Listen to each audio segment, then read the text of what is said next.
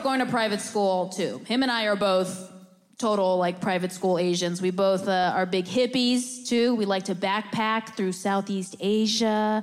We like to do yoga. We do ayahuasca ceremonies. We do silent meditation retreats. That's right, we pay $800 to shut up for a weekend. We do shit like that. We eat gluten-free, which means we eat all that bread that tastes like free-range Chewbacca. We eat that lesbian bread that's like 1,000% of your daily fiber and 20% spoken word poetry. When you eat it, you queef a shitty poem about supporting Caitlyn Jenner or whatever.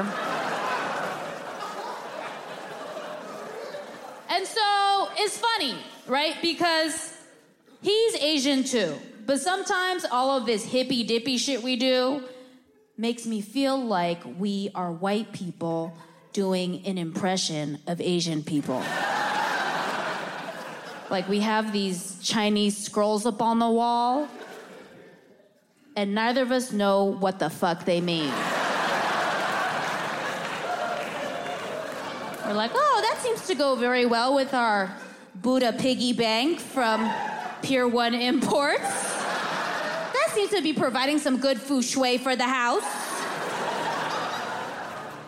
Watch Ali Wong, Baby Cobra, only on Netflix.